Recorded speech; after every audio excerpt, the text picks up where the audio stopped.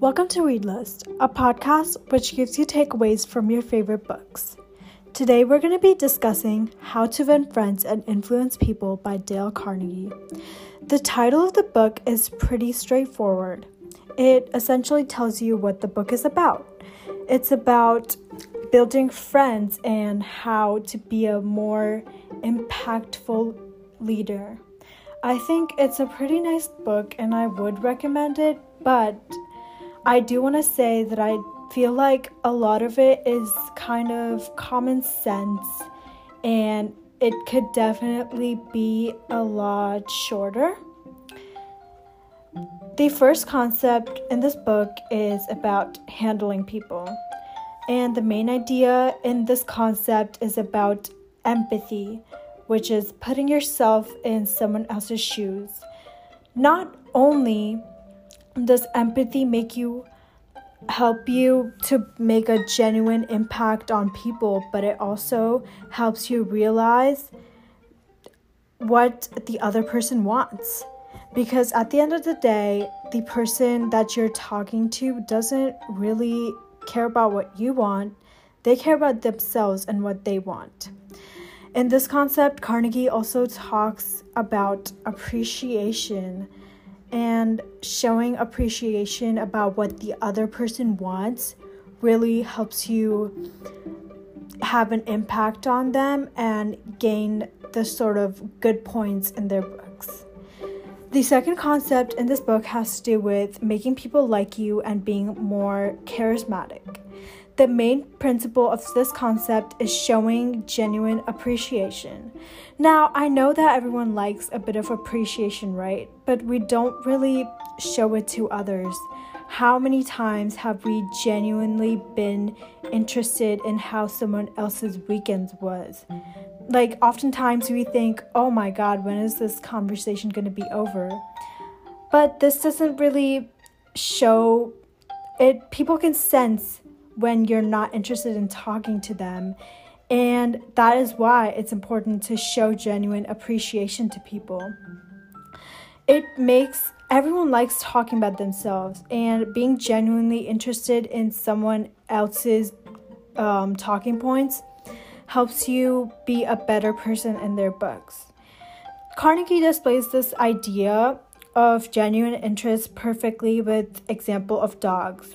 Most of us really love dogs. Why? Because when we see them, they are genuinely happy to see us. They don't have any ulterior motives. They just want to play with us. They're not thinking about anything malicious. They're not thinking like, oh, when is this conversation going to be over? They just want to play with us. That's why we love dogs. The third concept in this book is how to get people to understand your way of thinking. In this concept, Carnegie really focuses on how important it is to be owning up to your faults. Believe it or not, it's impossible for us to be right all the time, but we just let our egos get in the way, and even if we do know we might not be right, it's hard because, again, egos. It's not only does owning up to your mistakes and admitting that you're not right help you be more reliable in other person's eyes, but it also helps you deflate their anger, because once you admit your faults, there's nothing the other person can hold against you. The last concept is that Carnegie talks about is changing people without getting them to resent you. And this concept sort of builds off the last principle of admitting to your own faults. Why? Because no one likes being preached to, or no one likes talking to a person that thinks they're the best. They have made no mistakes in life. They're so much better than you. No one wants to talk to a person like that. By admitting your own faults, you make yourself more credible and empathetic towards the other person. And it also helps the other person realize that you're not trying to act all high and mighty.